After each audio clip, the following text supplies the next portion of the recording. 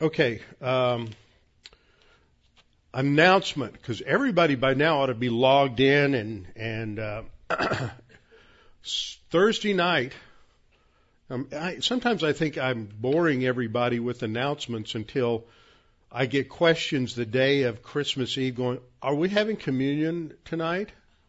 After for 6 weeks of announcing a candlelight communion service, and then people on Christmas Eve say, what now? Now it's not going to meet at 7:30? And then I replied, somebody emailed in and I sent it out, and Barb saw it and I said, how many times do I need to announce these things before people get it? And she replied, yeah, 10, 20, yeah, you're right, John. She replied, you wouldn't believe how many people showed up at church on pre-trib Tuesday night after announcing for 2 months no Bible class on that night.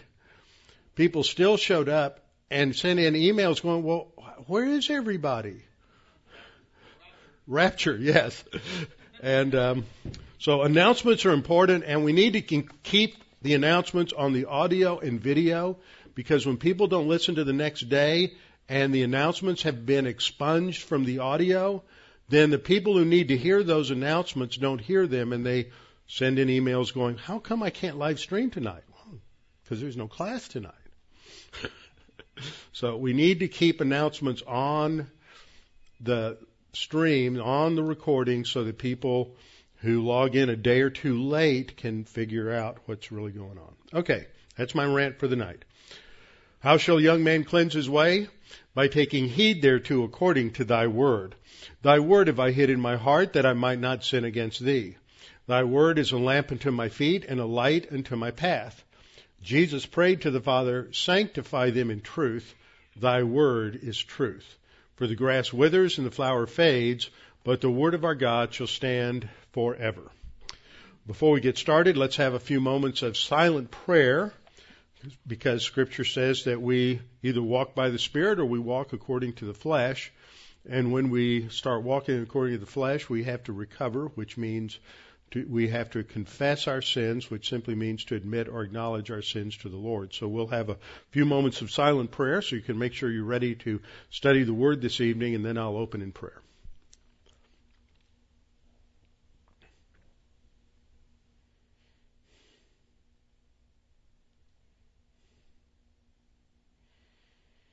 Father, what a wonderful privilege it is to serve you, to have another day, another week, to be on this earth where we can glorify you, where we can make the truth of the gospel clear to those we come in contact with, and that we can be used by you to serve the body of Christ.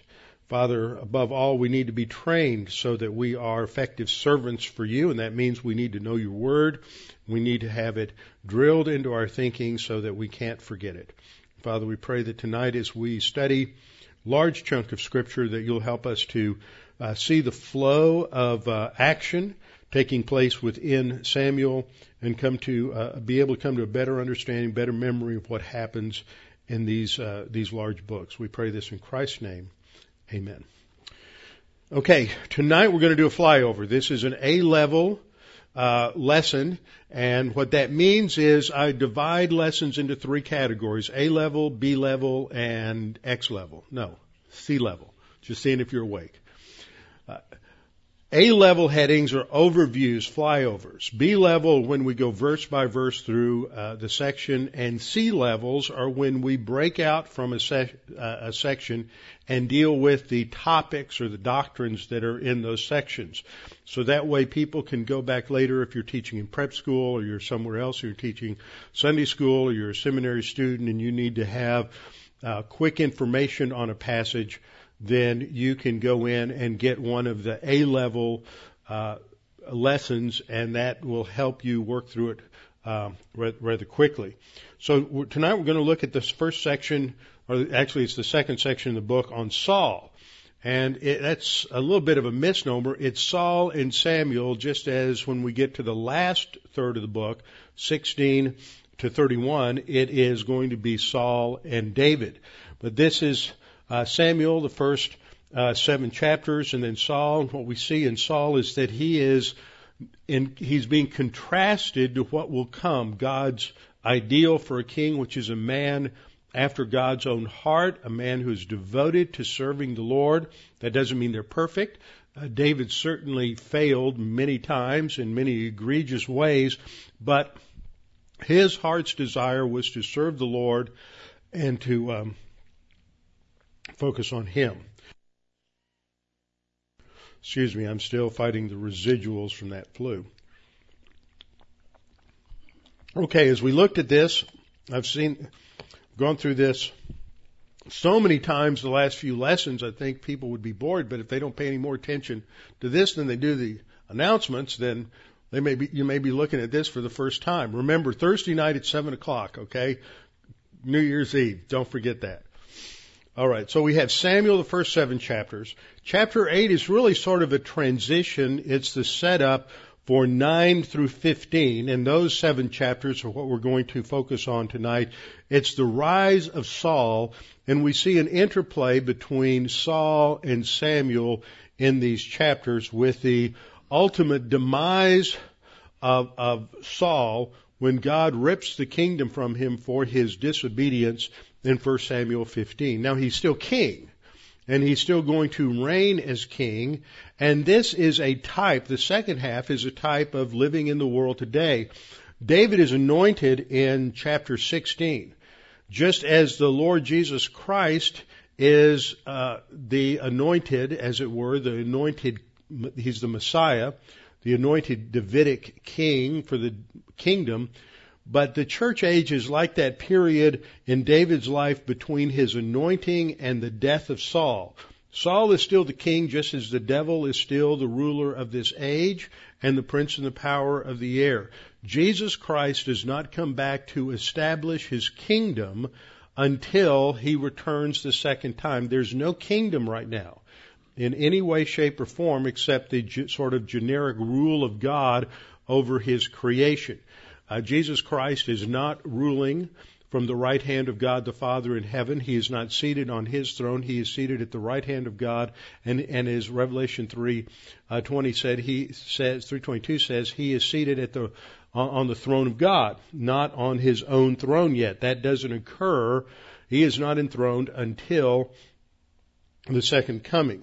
Now, last time, as we were wrapping up 1 Samuel 7, I pointed out that what God is doing in this section between 8 and 31, that with the reign of Saul, is he's giving the Israelites what they want. They want a man after their own heart, not a man after God's heart.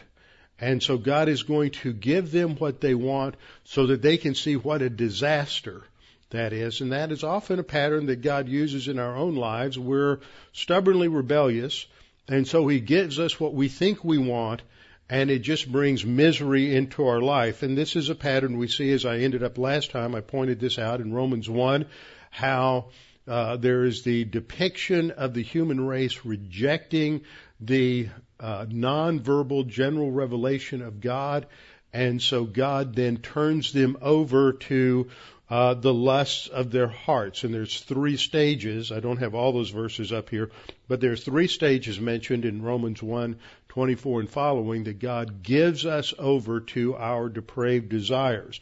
The same kind of thing was seen with the Exodus generation when they rebelled against God because they got bored with eating manna every day, every meal for 40 years. Now, we might make light of that, but many of us would have a tough time if we just had to eat manna every day for every meal for 40 days and 40 nights, not just 40 years. So they complained, and God said, "You want meat? I'm going to overstuff you with meat." And he brought this huge flock of quail in, and quail just fell on the ground everywhere. They ate the quail until they were sick. And Psalm 106:15 summarizes that and says God gave them their request, but he sent leanness into their soul.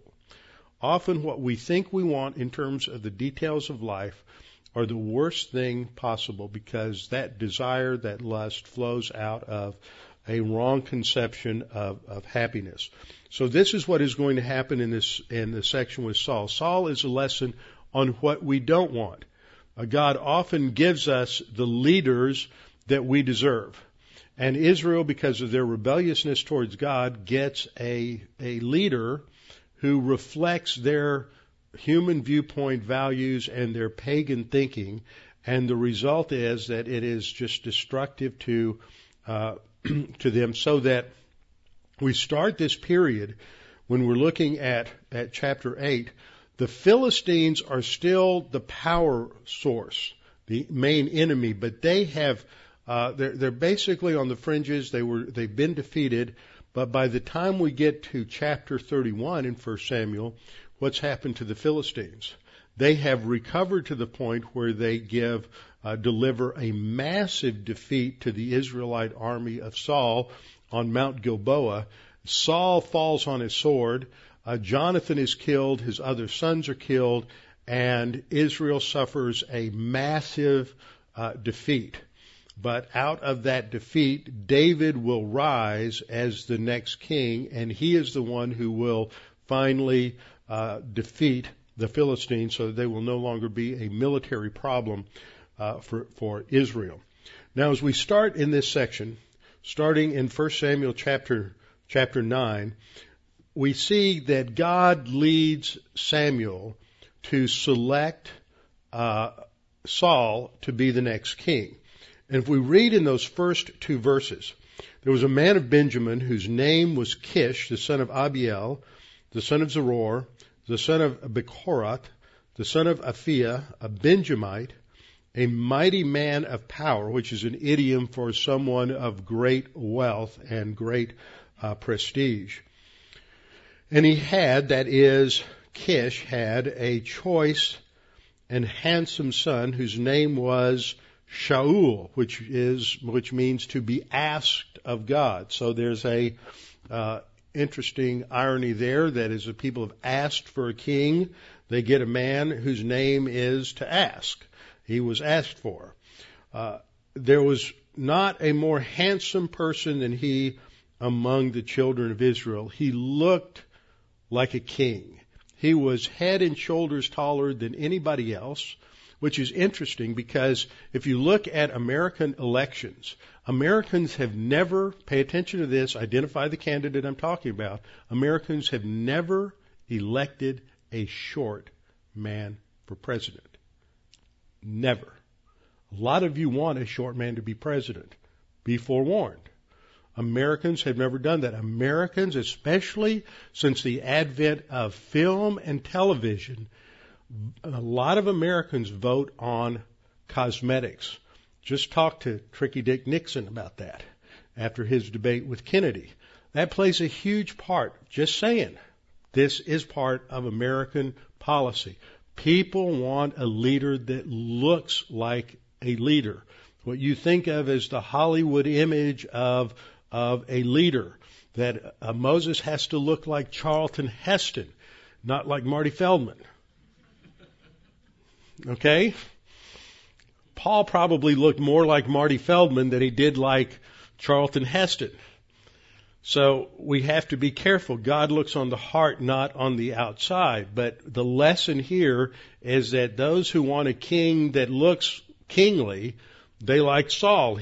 On the outside, he looks great, but what we're going to learn is that in terms of his character, not so much. So it starts off, in fact, extolling Saul, and we're introduced to him, and this is the one God is going to choose to be the king of Israel, because he's giving Israel what they want, not what they ought to have, but what they deserve to have. And the last verse of this section, at the end of chapter 15, in the last part of the verse, we read that the Lord regretted that he had made Saul king of Israel. So those are the bookends for this section. God is going to lead Samuel to anoint Saul, and at the end, God says it regretted. Now, that's just an anthropopathism to communicate God's disapproval of what Saul did as king. But God knew that all along. This was God's permissive will. In God's permissive will, he allows people the exercise of their volition to make bad or foolish decisions and to reap the consequences thereof. So what we see here is that God is going to teach Israel, is going to use Saul to teach Israel the consequences of their poor values and their poor decisions. And in the first chapter of this division, well, the transition chapter was chapter 8, but in this first main chapter, God is going to select Saul to be the king. This goes from 9:1. I don't have the outline on the slides. It's going to go from 9:1 down through 10:16. 9:1 through 10:16, and here we see God specifically chooses Saul to be king. But we know from Genesis 49:10. Genesis 49:10, Jacob is giving a prophecy about each of his sons, the progenitors of the 12 tribes of Israel, and he came to Judah and he said that the scepter, which is the sign of a ruler, the scepter will never depart from the tribe of Judah.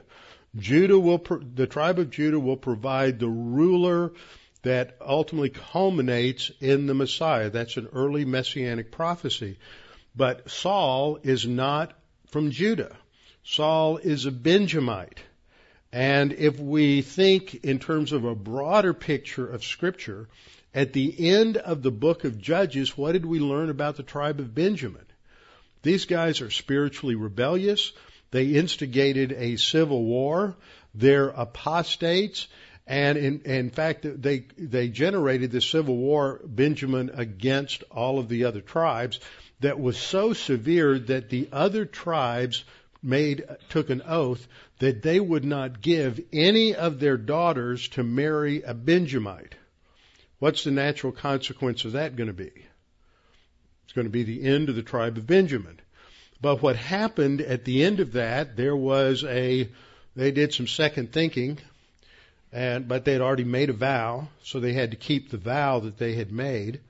But they realized that they couldn't decimate the Benjamites like that. So they looked to see if there was any Israelites that had not participated in that vow. And there was one group that didn't, and they were from an area across the Jordan called Jabesh Gilead. Now this is up here where you see it on the map. Jabesh Gilead is in the Transjordan area, and it's just across, directly east of Mount Gilboa and Beit Shan. Those of you who've been to Israel, we've gone to Beit Shan. The modern city is what's in the foreground. If you remember looking at Beit Shan, there's a large hill or tell in the back. That's the ancient city of Beit Shan. What's interesting is that there are two occasions where Jabesh Gilead plays a significant role in Saul's life, and this was something I just put together this today. Is that Saul's mother or grandmother was probably one of the women of Jabesh Gilead that married Benjamites. So because there's this interesting connection 2 or 3 times in the life of Saul, Jabesh Gilead plays this significant role. Initially, we're going to see in chapter 11 that they're attacked by Nahash the Ammonite, and he raises an Israelite army to go rescue them. And then at the end of Saul's life, after he's killed on Mount Gilboa, which as you see is right up here, and Beit Shan is just to the east of Mount Gilboa, just off the eastern shoulder of Mount Gilboa, actually that ridge line, that the Gentiles, the Canaanites who lived in Beit Shan, took Saul's body and his head, because the Philistines decapitated him, and they hung his carcass and his head on the walls of Beit Shan. But then we're told that the men of Jabesh Gilead came over in a night raid and recovered the remains of Saul and took him back across the river and buried him in Jabesh Gilead. Now, I never thought about that before until I put these things together, because the story about the wives is over in Judges, and this is in Samuel, so we tend to disconnect events like that. But why didn't they bury Saul down in Gibeah, which is his hometown? It's because this is where his mother's relatives would have been. This is why there's this connection between Jabesh Gilead and Saul. So that's just a little insight into how the text of Scripture hangs together, how there's a consistency within the Word of God. So when the last time we read about the tribe of Benjamin at the end of Judges, it's not a good thing. They're apostates. There's all this negative foreshadowing in Judges related to the tribe of Benjamin. So if we're knowledgeable and we're reading through the text, we'd say, why in the world is God pulling out somebody from this loser tribe in Israel? And it's because he's going to teach Israel a lesson. So he selects Saul. He looks good, looks the part. And the first image we see of him is of someone who can't really take care of the livestock well. This is a negative picture of leadership. A leader in Israel is a good shepherd. He's able to take care of the livestock. But Saul is not a good herdsman. He loses donkeys. He can't find his asses with both hands. So he's out looking for them, and he passes through the land. Various these territories will cover, but they're just sort of allotments of land to different families. And so a lot of times in this overview, we're just going to be going back to the map. And he's down in this area of Gibeah, which is his hometown, which is about maybe 10 miles or so north of Jerusalem. And so he's looking for the donkeys, and they come to the area of the land that is owned by Zuph. And he's been gone for quite a while from Gibeah. He seems to exhibit a few positive things. He's concerned about his father, that his father might be worried because they've been gone so long and they haven't returned. And he tells his servant, let's go home, lest my father worry too much about us. And the servant says, well, wait a minute. There is a man of God who lives in this town, and Ramah is located just close to that. And that's where, of course, where Samuel was from. And he says, there's a man of God here. Let's go and see if he can show us what we should do. So the servant seems to be thinking, let's get a little divine guidance here as to how to solve the problem. But Saul also exhibits something of his ignorance, because he doesn't know anything about the presence of Samuel at all in that location. This is very close to his home. But he does, on the other hand, he exhibits a certain graciousness and recognizes that if they're going to go to the prophet, they should bring a gift. They should bring an offering. And he says, well, wait a minute, we don't have anything to take. And the servant says, wait a minute, I've got 1/4 of a shekel of silver here, so we can take that to him and give him a gift. So they go to the city where the man of God was, which is Ramah. And as they go to the city, they meet some women. They say, well, the man of God is coming to offer a sacrifice today in the city. And so you can catch up with him just ahead. So they're following in Samuel's footsteps. And the Lord, we're told in verse 15, had informed Samuel that the day before that Saul would be coming. And in verse 16 we read, tomorrow about this time I will send to you a man from the land of Benjamin, and you shall anoint him commander over my people Israel, that he may save my people from the hand of the Philistines. So this is part of God's purpose. If Saul had been obedient, he could have been the one to deliver them from the hands of the Philistines. This is one of those passages that I go to every now and then, showing that God knows what would happen, what could happen, and what should happen. He knows the possibilities, what might happen if certain things had happened. So Saul, that potential is there because of Saul's volition, but because of his negative volition, he's not able to deliver the people. So when Samuel sees Saul come up to him, the Lord speaks to him again and reveals to him that this is the man whom he had spoken about the day before, who will reign over my people. So as Saul comes up, Saul asks him where he can find Samuel, and Samuel introduces himself. but he says he's on his way to the high place to offer a sacrifice and to go with him. And then he tells him, don't worry about your donkeys. So they're taken care of. They have been found and are on the way home. And then he informs him that on you all the desire of Israel focuses. In other words, he tells him you're going to be the king and you're going to be the first king. But Saul has a reticence. He's hesitant. He's not confident. We see this show up a couple of times, which indicates positively Saul is not in this initially for power. He's not interested in power. He would rather stay back out of sight and not take on the responsibility.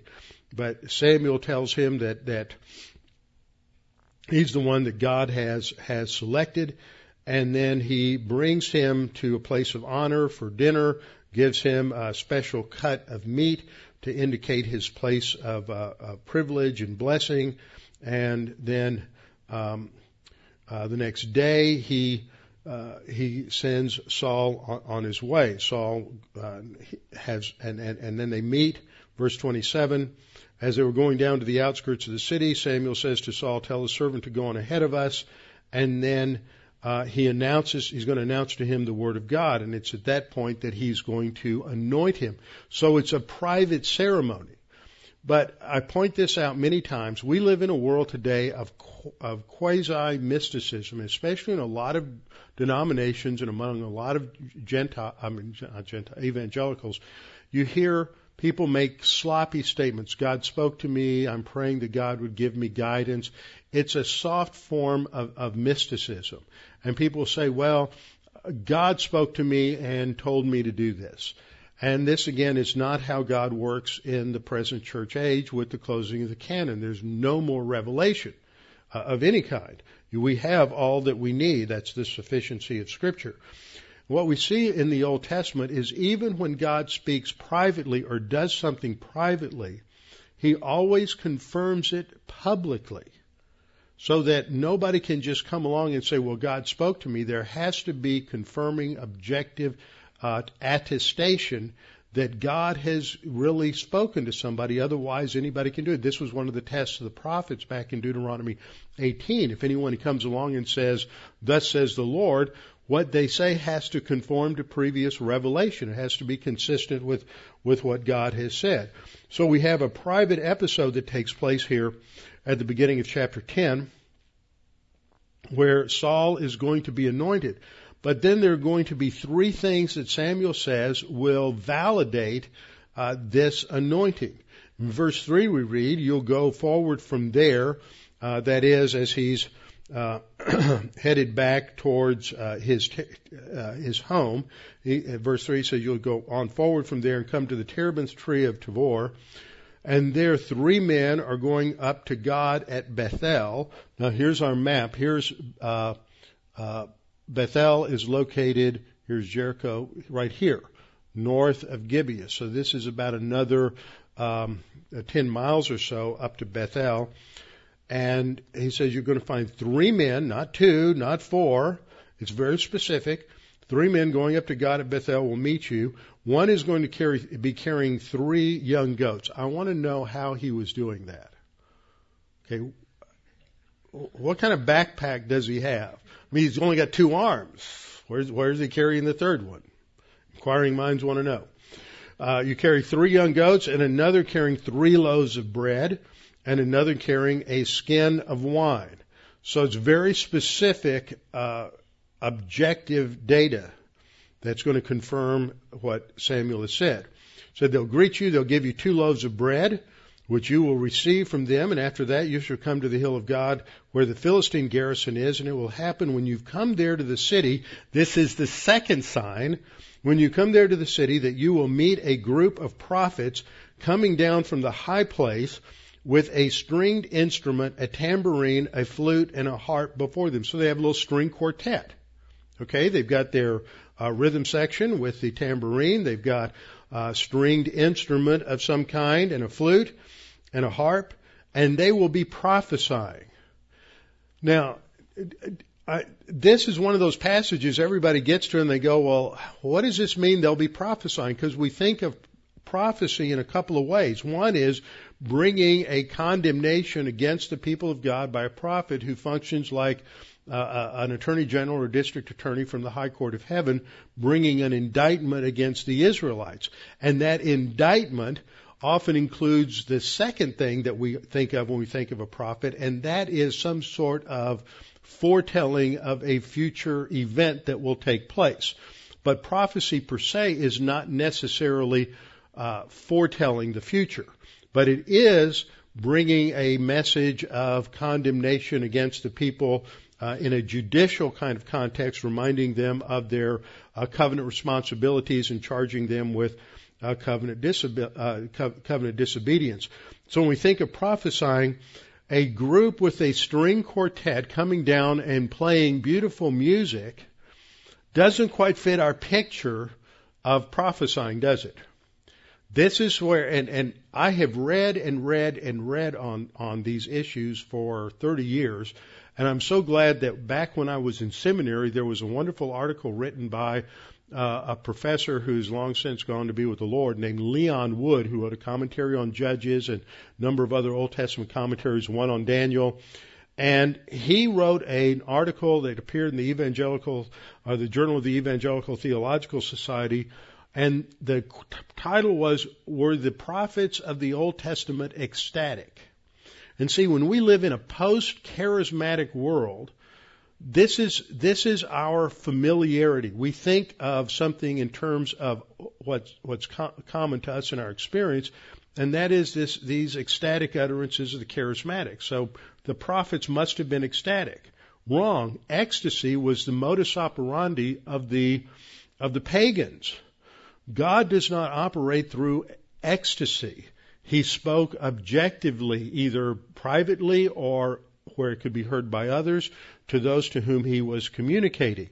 And so we can't read preconceived notions into the text. But there are hints in Scripture that prophecy has a broader range of meaning than either of the two options that I've given you. And we see this over in 1 Chronicles 25, 2 and 3. And there's a list there of the musicians in the temple. And it says, of the sons of Asaph. Now, most of you may not recognize the name of Asaph, but if you read through the Psalms, you will discover that a number of the Psalms have been written by Asaph. So he's a lyricist. He has written the lyrics for these hymns in the worship of Israel. He's a musician. Of the sons of Asaph, and it lists Zakur, Joseph, Netaniah, Asherelah. The sons of Asaph were under the direction of Asaph. That's like a choir director or band director, orchestra director, who prophesied according to the order of the king. Now, if that was the only verse, we wouldn't necessarily think that we're talking about music. But read on to the next verse.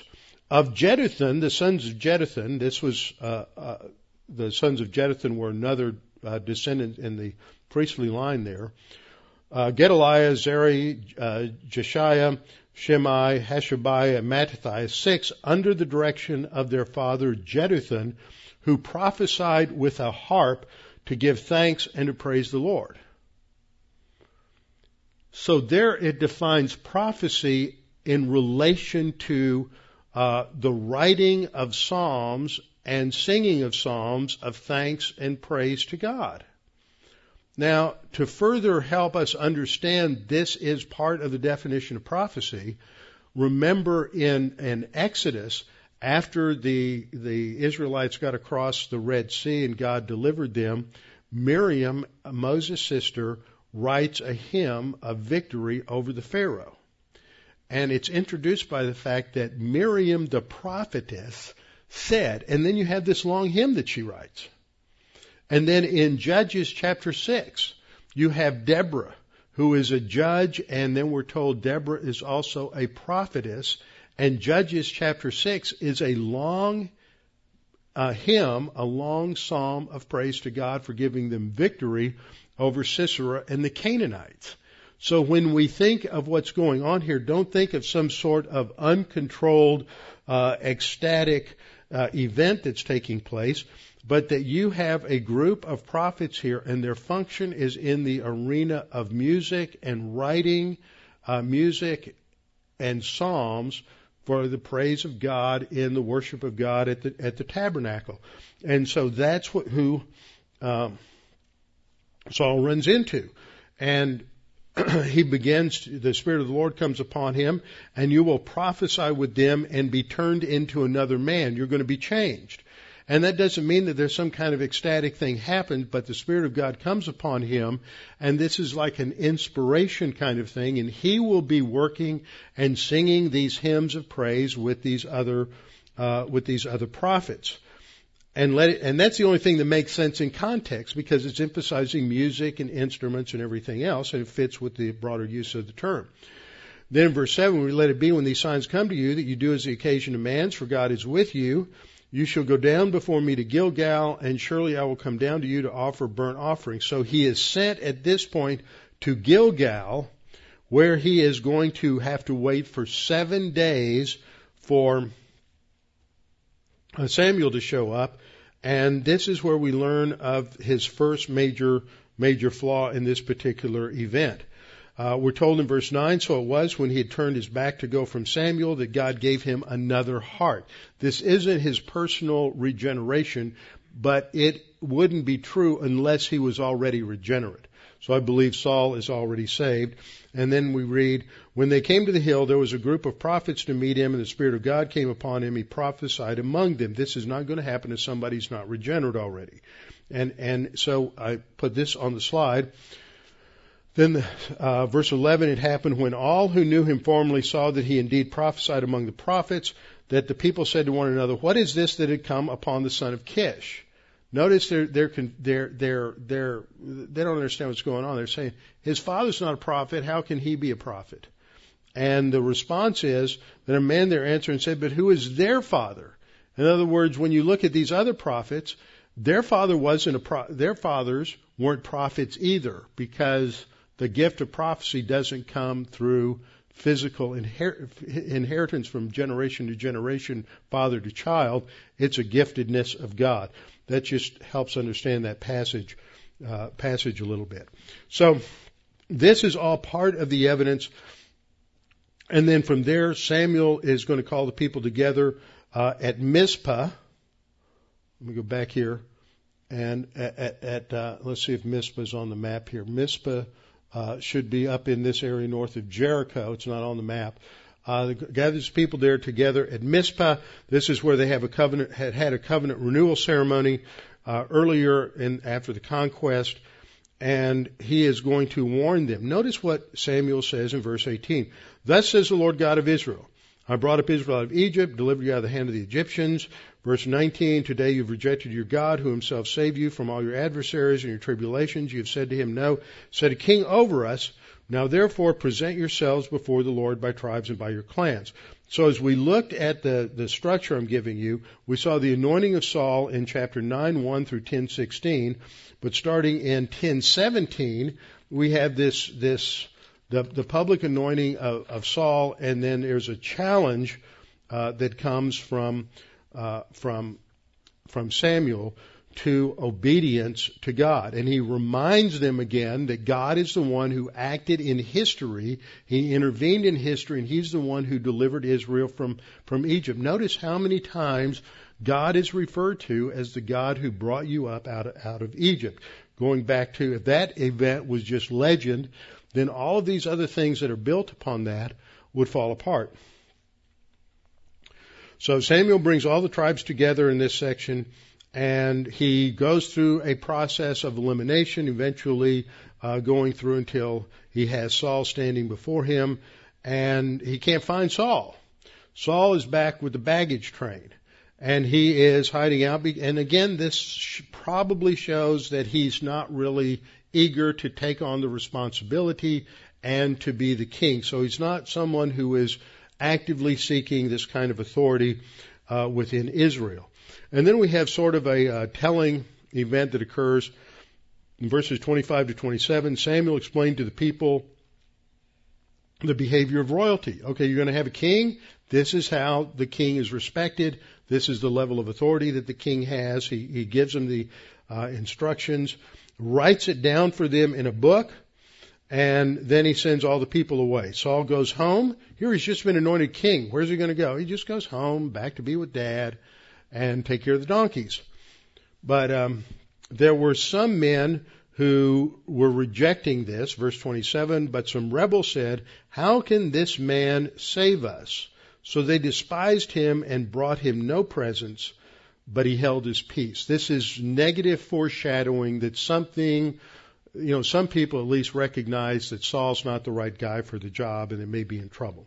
Well, I pointed out that there were 3 objective events to validate the private anointing of Saul. The first was the 3 men carrying the goats and the loaves and the wine. The second was the group of prophets that Saul ran into coming down from the city where the Philistine garrison was located.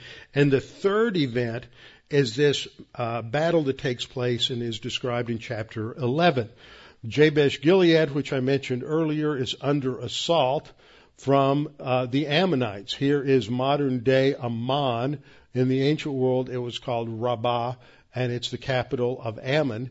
And the Ammonites, under their leader Nahash, has invaded and has surrounded Jabesh Gilead, and they are on the verge of being destroyed. And he's going to make a covenant with them that if they will surrender, he will take the right eye of everyone as a sign that they have been defeated by him.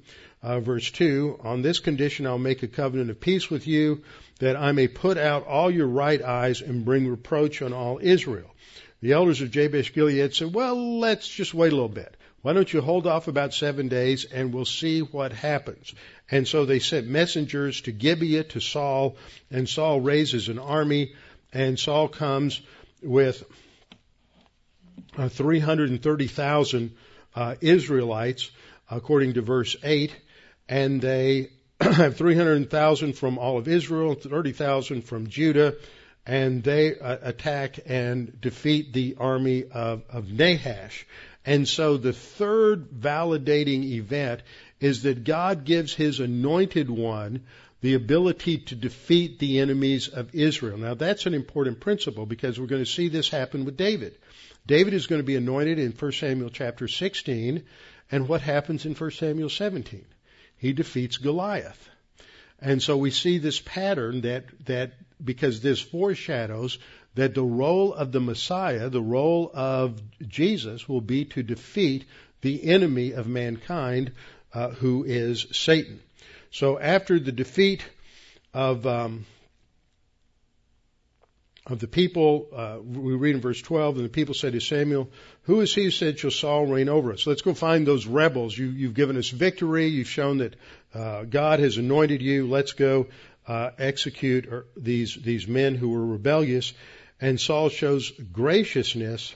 In verse 13 he says, not a man shall be put to death this day, for today the Lord has accomplished salvation in Israel.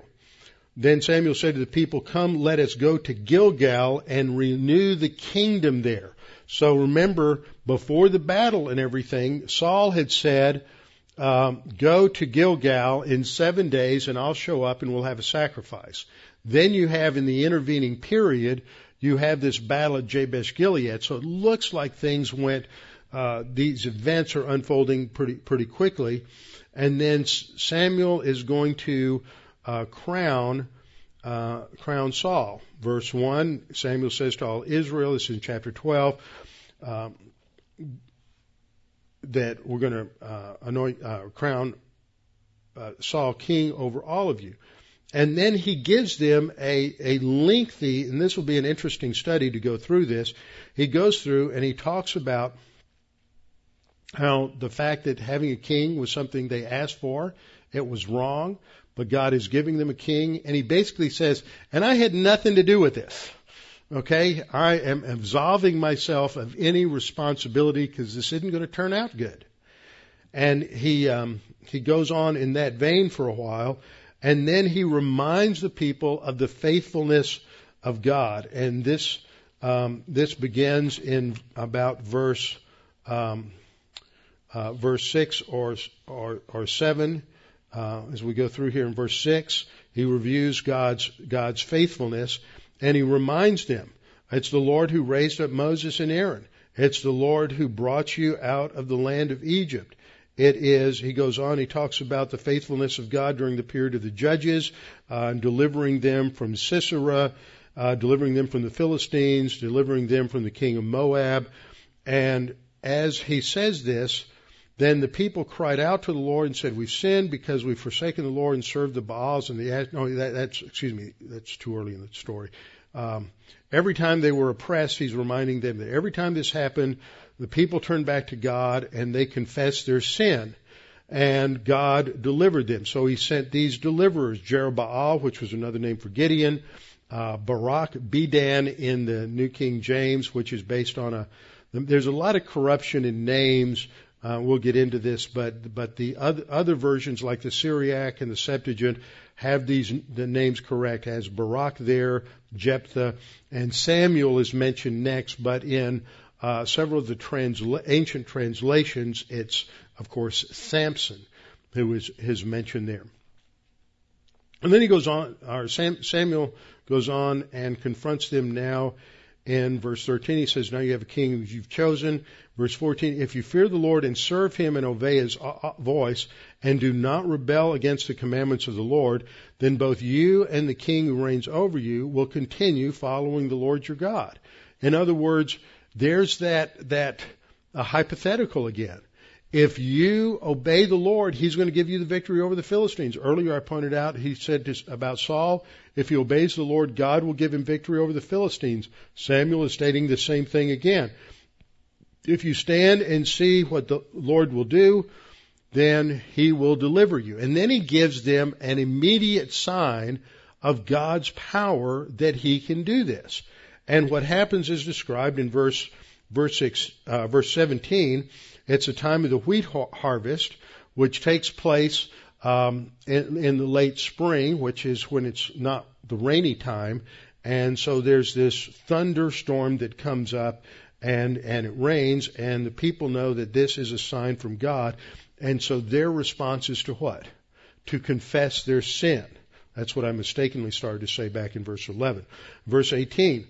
And all the people said to Samuel, pray for your servants to the Lord your God that we may not die. For we have added to all of our sins the evil of asking a king for ourselves. Then Samuel said to the people, don't fear.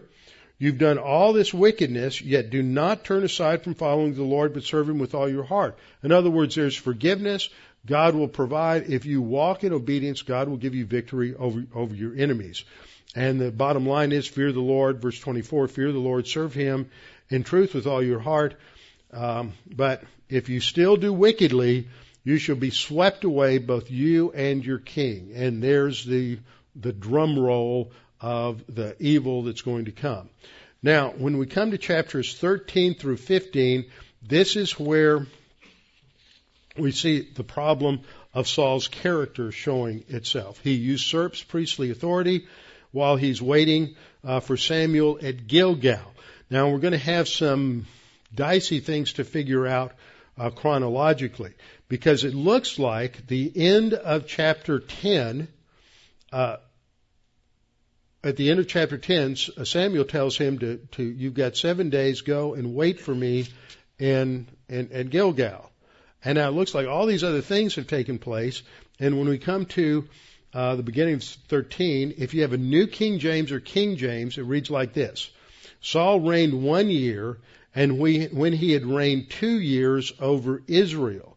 But the problem is, when you read it in some other translations, for example, in the New American Standard, it reads Saul was, and then it has in brackets, Saul was 30 years old when he began to reign, and he ruled over Israel for 40 years.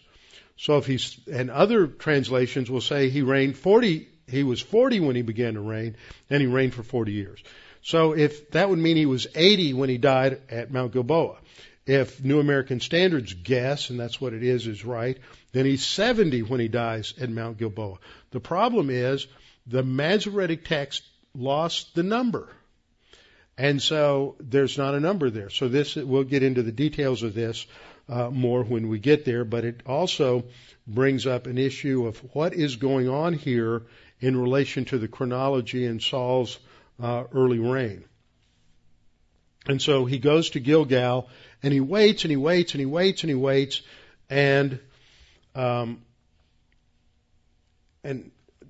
the problem is Samuel delays, and he doesn't get there in time, and so Saul is concerned about the defeat that's coming. Down in verse 8 we read, "Then he waited 7 days according to the time set by Samuel, but Samuel did not come to Gilgal, and the people were scattered from him.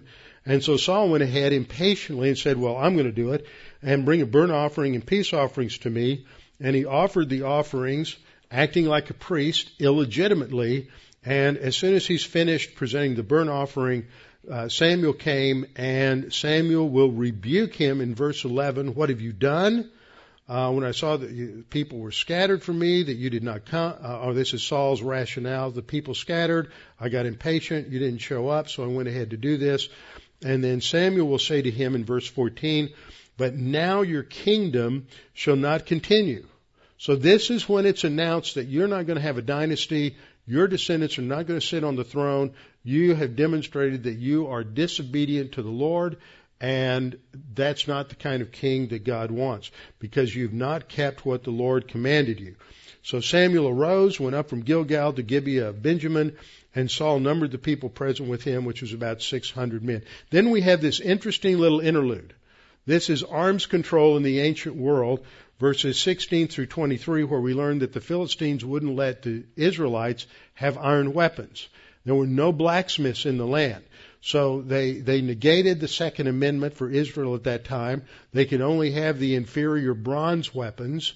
And incidentally, there's a silly debate going on right now among some evangelical leaders that I just read something about 3 or 4 days ago, and then Tommy sent me an article today, another link on this, that some evangelical leaders are beginning to say, this really isn't Christian to have a concealed handgun license. And what about the fact that in Luke, Jesus told the disciples to bring swords? A time is going to come, sell your cloaks and buy swords. Self-defense is clearly within Scripture, and just these inane idiots that lead evangelicals are just so theologically impoverished and biblically illiterate. It's amazing. They've been educated beyond their level of intelligence and credibility. But anyhow, that's what's happening here, is that Israel, and then when they come into this major battle that they're about to fight, the only ones with iron weapons, with swords, are Saul and Jonathan. The rest of the Israelites don't have anything to fight with. So this is described in chapter 14, which is a huge battle and very technical. We'll have to look at a lot of maps and geography to sort this out. But how God miraculously gives Saul and his servant the ability to defeat the Philistines at this particular point. And then Saul makes this extremely rash oath that nobody should eat until we've won the battle. And of course, that just means that nobody's going to have the nourishment they need, and they're going to grow faint, and they're going to grow weary. And Jonathan ate, and so then Saul finds out eventually that Jonathan disobeyed his command to fast until the battle was won, and he's going to kill Saul. But this is where the people intervened against bad leadership and stopped Saul from implementing a bad law. So that does give a precedent in the Scripture. It doesn't mean they disobeyed him, but it was a bad law, so they stopped him. They didn't kick him out of power. They didn't rebel against Saul, but they stopped him from fulfilling a foolish and bad vow that would have brought about the death of Jonathan. And so then we come to chapter 15, which is where it reaches the nadir of Saul's reign, and he is instructed to go into battle against the Amalekites. And so he's going to go down into the south, into the Negev, which is where the Amalekites had a stronghold, and he is instructed, this is the last instruction in Scripture related to holy war, true biblical holy war, to destroy the Amalekites, and the command is given in verse 3. Now go and attack Amalek and utterly destroy all that they have, and do not spare them, but kill both man and woman, infant and nursing child, ox and sheep, camel and donkeys. And so Saul gathers the people. There's 200,000 foot soldiers, 10,000 men from Judah. So he's got now he's down from 330 to 210,000 in the army. And they attack the Amalekites, but Saul doesn't want to destroy them all. So he leaves a number of them alive, including Agag, the king of the Amalekites. Now, this is going to show up badly later on in Israel's history, because at the time of Esther, there is an Amalekite called an Agagite. He's a descendant of Agag, whose part of his line was left alive. And Haman is virulently anti-Jewish and anti-Semitic, and he devises a plot in the Persian Empire so that all of the Jews will be slaughtered. He is sort of a foreshadowing of Adolf Hitler. But God turns the tables on Haman. But that whole episode with Haman and the attempt to destroy the Jews at the time of Esther wouldn't have taken place if Saul had just done his duty and totally annihilated all of the Amalekites in chapter 15. But he doesn't do it. And so Samuel shows up, and Samuel confronts him. And in verse 11 says, I greatly regret that I've set up Saul as king, for he has turned back from following me. He's announcing God's condemnation on the people. The word of the Lord came to Samuel. He says this, and he grieves Samuel that he has to do this. So he goes to Saul, and he says, what's this bleating I hear? And these oxen, these sheep are all alive, and Agag's alive. And then Saul is going to justify all this with his rationale. Well, it's a lot of good stuff, and we killed most of them, but we want to save the good stuff, and we'll sacrifice it to God. People always want to give something a religious rationale to make it look good. And so Samuel says, just basically shut up. New King James is too polite. He just tells him to stuff it and shut up, and I'll tell you what the Lord said to me. And Samuel says, when you were little in your own eyes, verse 17, were you not head of the tribes of Israel? And didn't the Lord anoint you king over Israel? Now the Lord sent you on a mission, told you to destroy everything. Why didn't you obey the voice of the Lord? And then he nails it. And this is one of the most important verses in the scripture, verses 22 and 23. Samuel says, has the Lord as great a delight in burnt offerings and sacrifices? Don't just go through the formal ritual of showing up at church and opening up your Bible and taking notes. But God is looking for an internal heart attitude of obedience. He would rather have obedience than sacrifice. And then in verse 23 he says, for rebellion is as the sin of witchcraft. Witchcraft is demonism. Who's the source of demonism? Satan. So what was Satan's original sin? He disobeyed the authority of God. So this is why Samuel says rebellion, any rebellion against a legitimate authority is like the sin of witchcraft, and stubbornness is as iniquity and idolatry. Because you've rejected the word of the Lord, he also has rejected you from being king. And so this is when it is formally announced to everyone that the kingdom has been taken from Saul. In verse 28, he says, the Lord has torn the kingdom of Israel from you today and has given it to a neighbor of yours who is better than you. And also the strength of Israel will not lie. Great verse on the character of God. The strength of Israel, that's a title for God, will not lie nor relent, for he is not a man that he should relent. Now Saul is going to be very remorseful, but he's not repentant. He doesn't change. He says, I've sinned. In other words, I don't like these consequences. Take it away. And Samuel says, no, God has given you your chance. Samuel turns his back on Saul. Saul worships the Lord, but it's too late. And one of my favorite scenes, if you've ever seen the film that was done of King David, back in the mid 80s, where Edward Woodward was King Saul, and what's his name? Who was David? Richard Gere was David. And there's this great scene where Samuel comes into this tent where Saul is, and you hear the sheep and the cattle, and he goes through this whole, it's just, the script is just word for word out of the scripture, and then they just choreographed it perfectly. Saul begins to turn away from Samuel, and in just one slick movement, Samuel pulls Saul's broadsword out and whirls and just cleanly decapitates Agag. It is a fabulous scene.